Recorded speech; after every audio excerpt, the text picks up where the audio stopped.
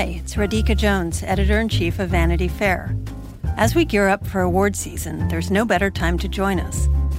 By becoming a Vanity Fair subscriber, you'll gain exclusive access to our in-depth coverage of film, television, and the best of Hollywood. And that's just the beginning.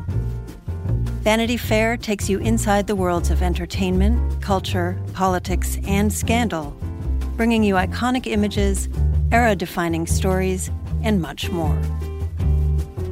Get 15% off a year of digital access to Vanity Fair by visiting vanityfair.com and using promo code POD15 at checkout. That's vanityfair.com, promo code POD15 for 15% off a full year of insights and exclusive digital access. Subscribe now.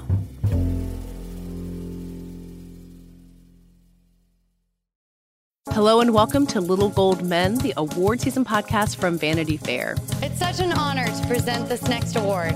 And here are the nominees. And the Oscar goes to...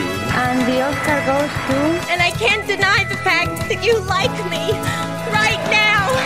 You like me. I'm the king of the world. There's a mistake. Moonlight, you guys won Best Picture.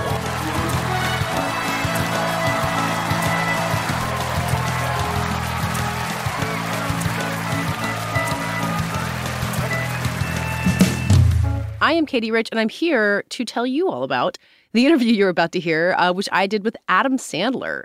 You know who Adam Sandler is. But on this occasion, we were talking about his movie Hustle, which came out on Netflix earlier this year. I watched it as someone who doesn't know all that much about basketball, doesn't know that much about, Adam Sandler movies, beyond that he's been very famous my whole life.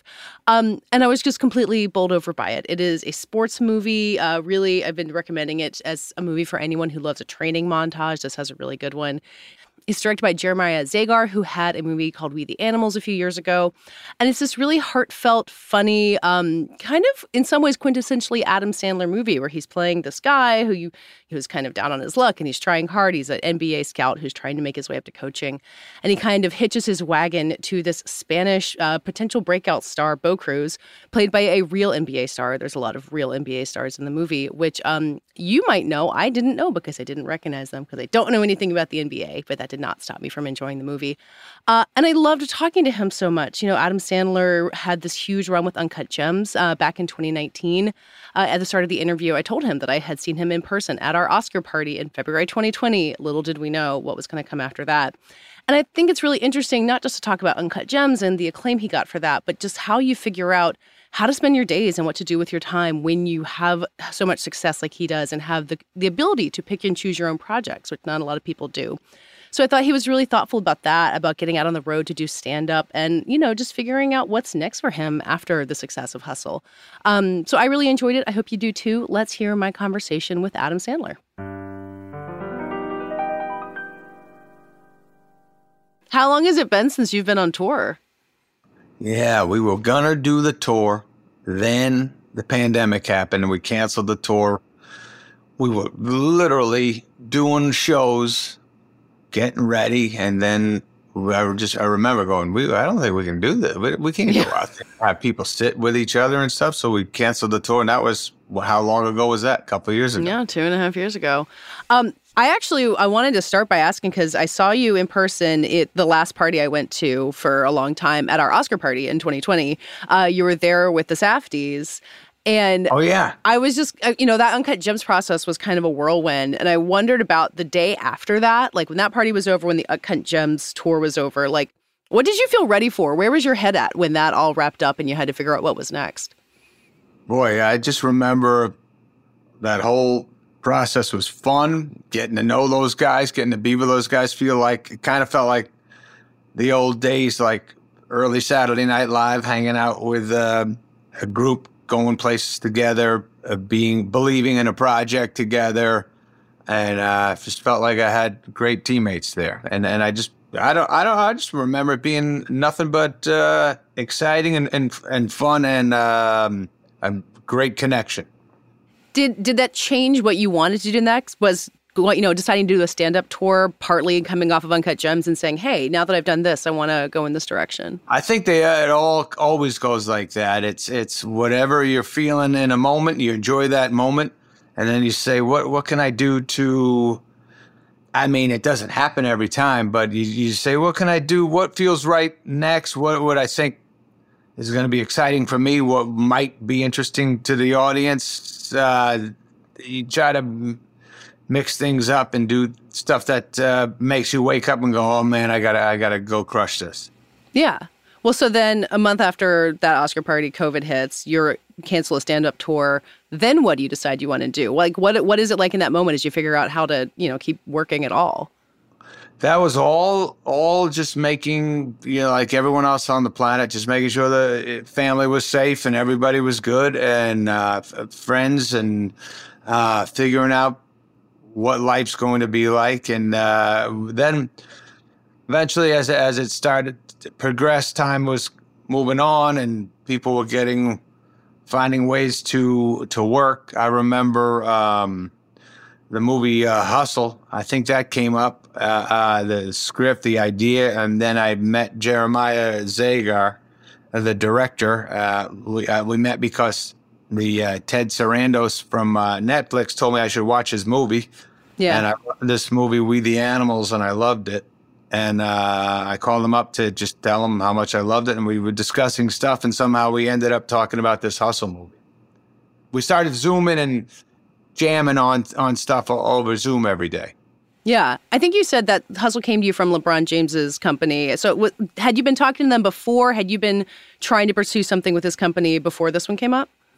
This all, like most of the stuff that I've been involved with, just luck. I got Joe Roth, who also worked with the movie and was partners with LeBron on this movie. They somehow thought of me and they sent it my way. And I loved it immediately. I loved the idea of behind the scenes basketball and getting to see hard work and I just a big fan of so many players and basketball, and it's been such a huge part of my life. So it was exciting. Had a basketball movie been on your mind before that came in? You're such a big fan, like it must have been there somewhere, right? Yeah. I've always, I've involved basketball over the years in my comedies and stuff. Yeah. But this was a different approach at it, and like when I did Uncut Gems and this was a jeweler, I was starting from scratch because I knew nothing about jewelry. And so I had to do a lot of preparation and being comfortable and confident in knowing as much as I could know about that craft or that business. And basketball, I had a nice head start because I knew a lot of stories, a lot of stuff. I knew a lot of players over the years. I knew my history, not as much as like a super fan, but I'm pretty in there. Yeah. So that Zoom process with Jeremiah and then everyone else, like how did working on that stuff via Zoom feel for you? I mean, a lot of people hated transitioning to Zoom. Did it work okay for you guys? I mean, the movie turned out. Well, I think it was exciting to just be working. I do remember I was in my house in a basement and my two daughters were doing school. And in this part of my house, there were no doors. So it was like I had one daughter maybe 20 feet on the right, another daughter in a different area. Oh, yeah, maybe 20, 30 feet away from me on the left. And I was on Zoom quietly talking to Jeremiah a lot. And my kids were just like, stop talking so loud. And Zoom school was going on while we were working on Hustle. Yeah. I mean, that's like what everyone in the country was doing at the same time. We were all kind of evened out and sick of Zoom at that point. Well, it was interesting. It was new. I kept thinking, why was Zooming? What happened to Skype? How come Skype's not happening? I used to Skype all the time with Tim Hurley, a guy I write all our comedies with. I always would Skype with him, and we see each other and that kind of thing. And then the Zoom took over. And anytime I mentioned Skype to people, they'd say like, no, we're going to Zoom. I'd be like, oh, all right. I feel bad for Skype right now. No, it changed really fast, didn't it? Yeah. I mean, you work a lot. Like, looking back over the last couple of years, like you just, you're producing things, you're acting in things. So is that period of not working, were you just like itching to get back on a movie set or get on tour? Did you have that drive to work as soon as possible? I think like most people, it was like a forced break. And so you went, there was no guilt in this break. You had nothing saying like, I should be doing that. You just like, I should be taking care of my family or making sure everybody's safe. So I didn't have that itch as much as you would think. I remember I did a few things early on. When Saturday Night Live came back on the air, Pete Davidson called me up and said he was doing a song, and so we did a verse in my house with my family, and they operated the cameras and stuff and shot a bunch of silly stuff, and that was fun to be working for a second. Yeah. But, I swear it was exactly what everyone on the planet was feeling. You just kind of sat back and said, let's just do what's best and safest.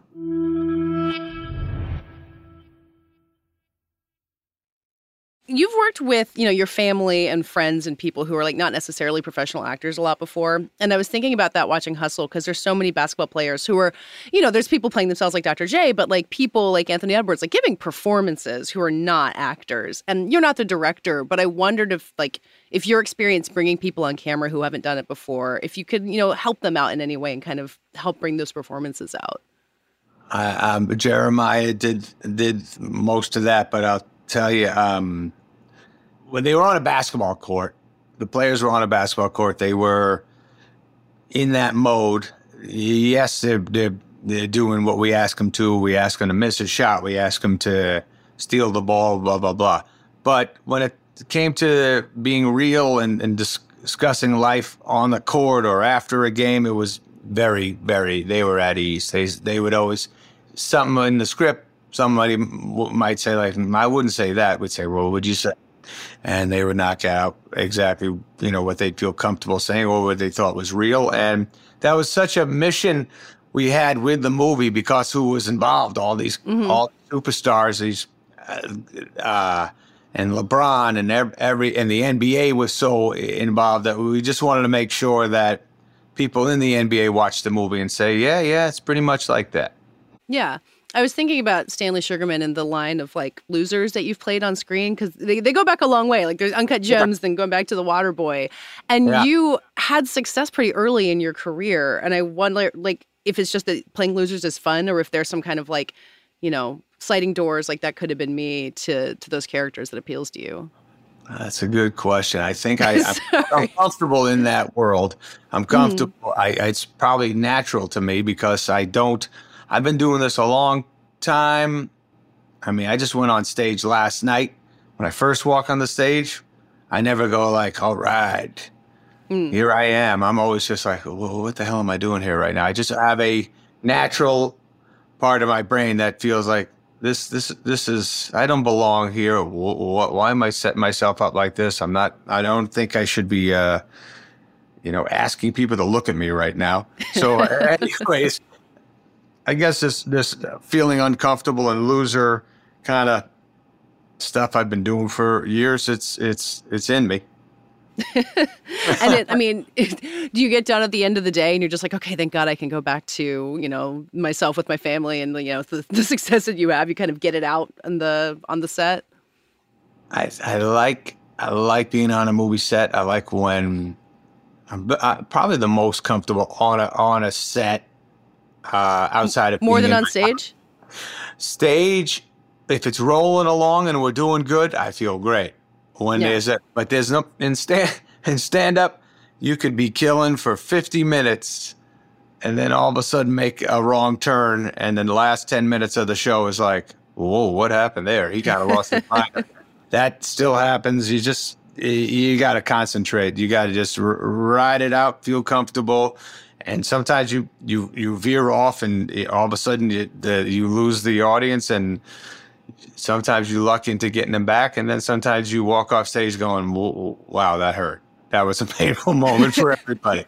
Is that part of what brings you back, where you're like, okay, well, that didn't go right, but I can do it better next time? Like you die. The nights you do poorly, you cannot wait to get introduced again somewhere else to make up for it, because you're like, I can't live with that one. I gotta let's end on a good one. And then when you have a super show, part of your brain is like, yeah, why am I doing tomorrow night, man? There's no way the show's going to go as good as that, and it doesn't. There's no way you can't crush it perfectly. It's just some nights where your energy is great, the audience energy is great. It just connects, and then you go, let me try to duplicate that, and then that just never works out for you.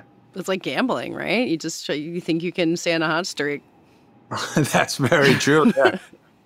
I was thinking about the audience because, you're back on tour. You've got the audience right in front of you, but you've made so many movies for Netflix where that people are watching it. You can get feedback, but you don't know how many people, no one's seeing it. Some people might see it in the crowd, but it's so different from even when you started making movies.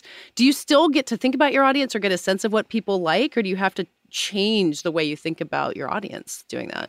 That's good. That's I think of the audience. I always think of who's watching it, and I always try to make sure they can't guarantee it's working, but every time. But always think of them sitting, watching, discussing afterwards, saying what they liked, what they didn't like, what stuff lands.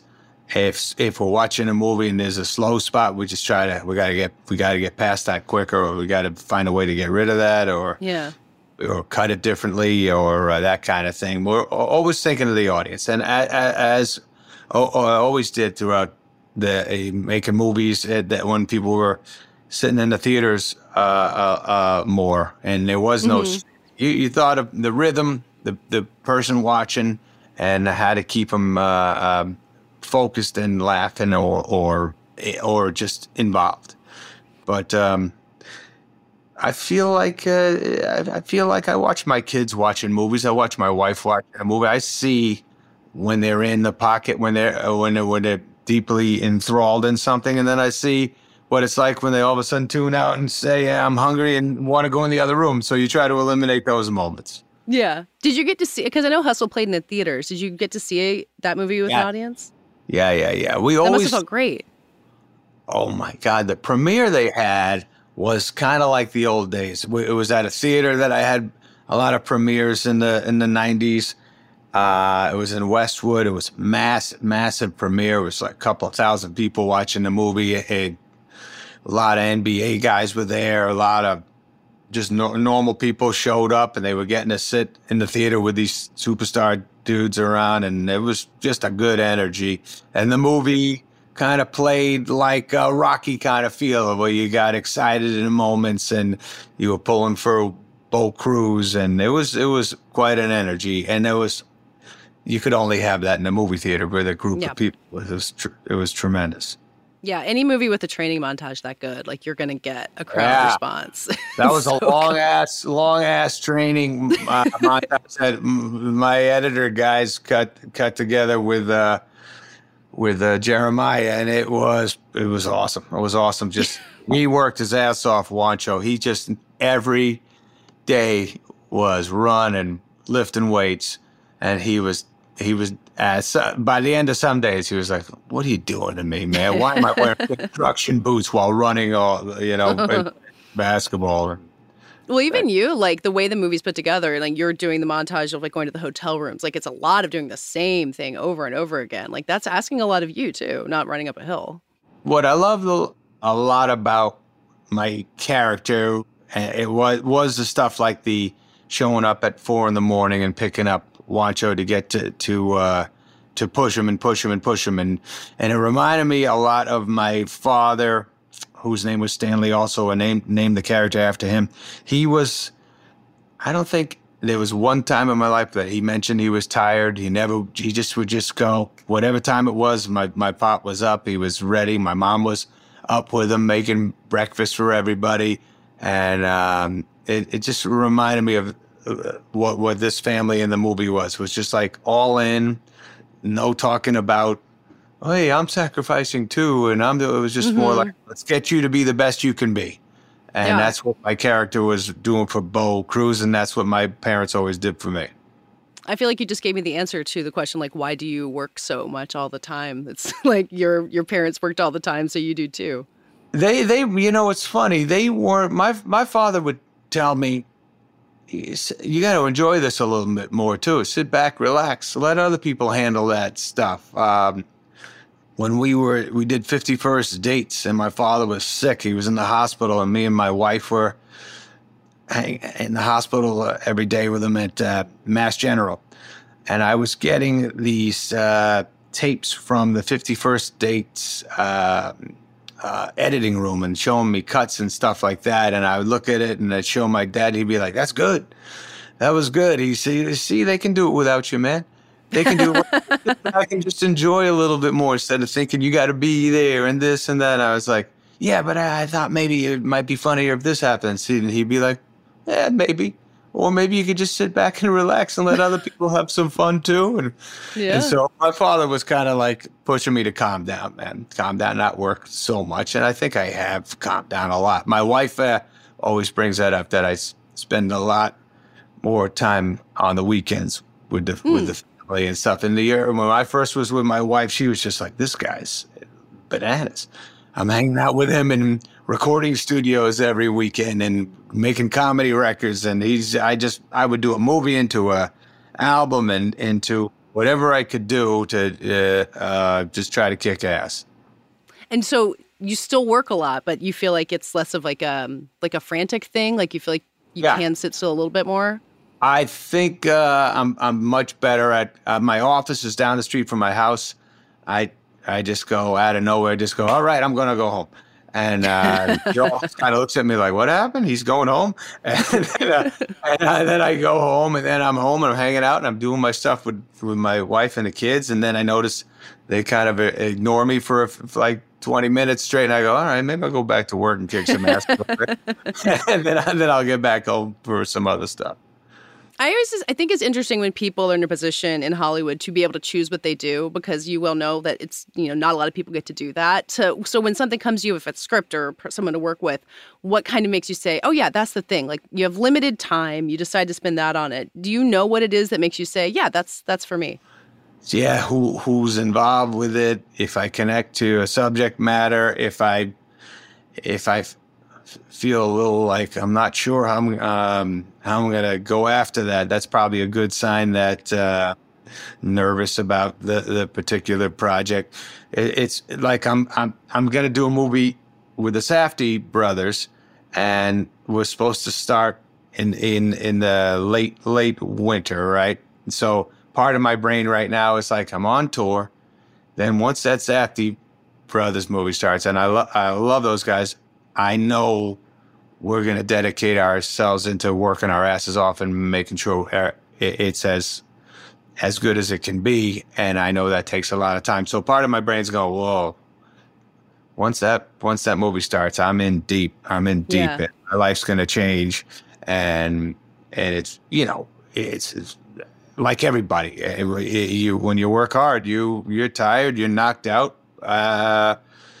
Some parts of your life you miss out on some stuff that you wish you could have seen.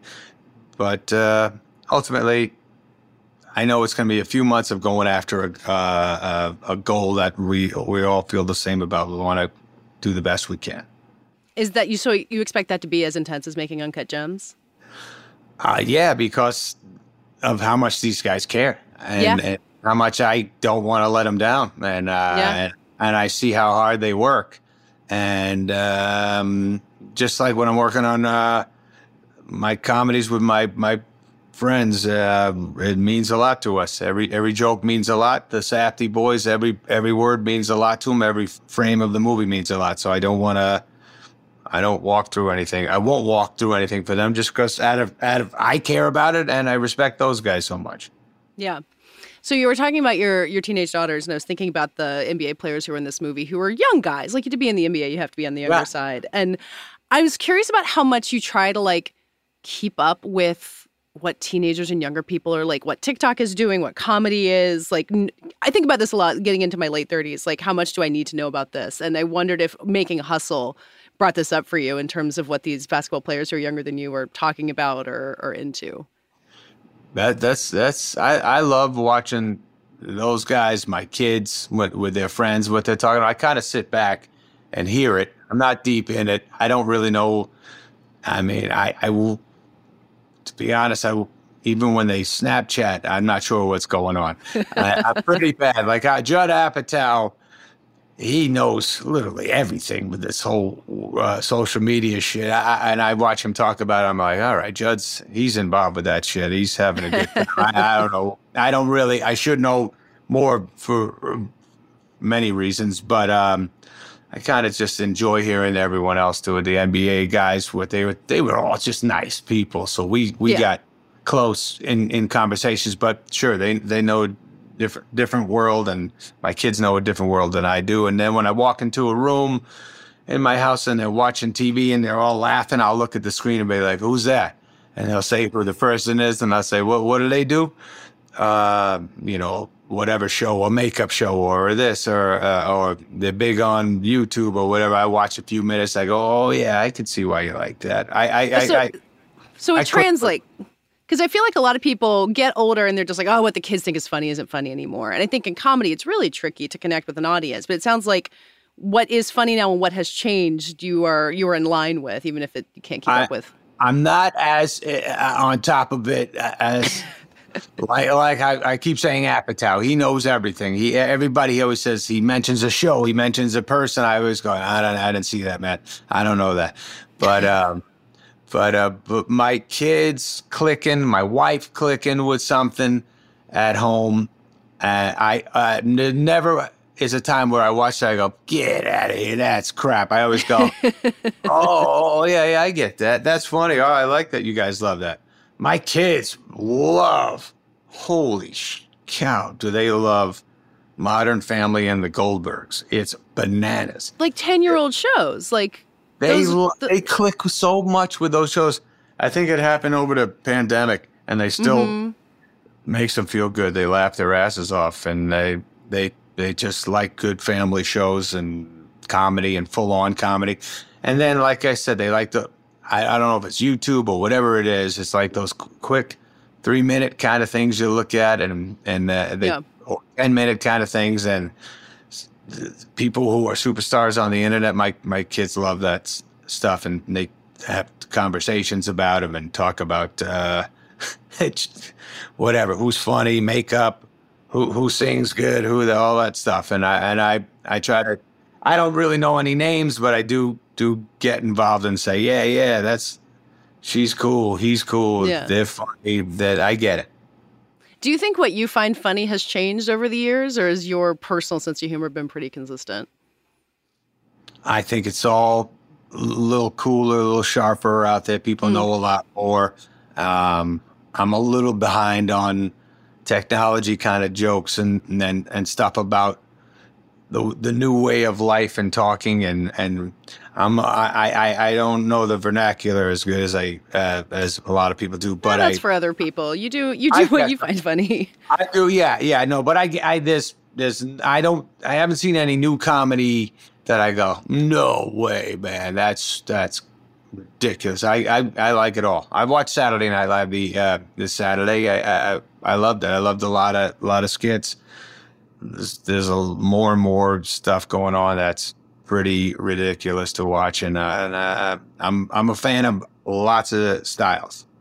When you look back at, not even just your comedy, I was thinking about your acting too. Like when, even before Billy Madison, do you recognize that actor and that person? Like, do you still feel like you're that same person, or do you feel the distance there? I feel the same in a way that I was always pretty excited to be doing it. I don't look back at any of my old stuff and go, whoa, you nailed it there, man. I'm usually like, wow, you were just getting by, man. You're lucky to be doing it. I think just getting more and more settled as a human being. So my acting is probably, changing over the years. And what I always thought I was doing the right thing in the moment, and I still do. But I look back at even stuff from 5 years ago, I go, oh, should have done this, man. That was a little weird choice that you made. man, what the hell happened? But I just, that's probably the thing I look back at. Maybe I played it too big, or maybe I was too trying to show what I was feeling in that moment, or the joke was over the top, or whatever the hell it was. But then it meant a lot to me, and I believed in it then. So I still back it up. So you wouldn't, like, could go back and like cut all your old movies, like Francis Ford Coppola, like you wouldn't change it. Now it kind of is what it is. Oh, yeah, that takes a lot of. First of all, probably too lazy to ever think to do that. But I there was a process in every room we were in, and on every set, every writing room. Me and my buddy and my buddies, we believed in what we presented. So no, I wouldn't change anything. I mean, stuff that I did that I look back at that could be hurtful. I'd be like, shit, I wish I'd never said that. But that's not changing cuts because we thought it could be. I think it would be funnier. In that moment we believed in it.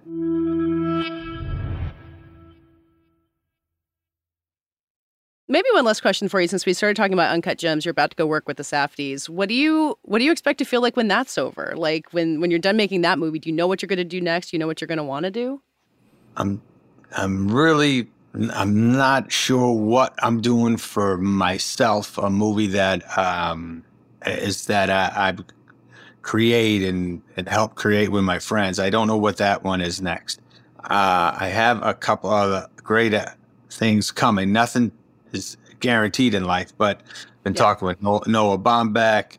He has an awesome idea. I've been talking to Scott Cooper. He has an amazing script. I was talking to Todd Fields.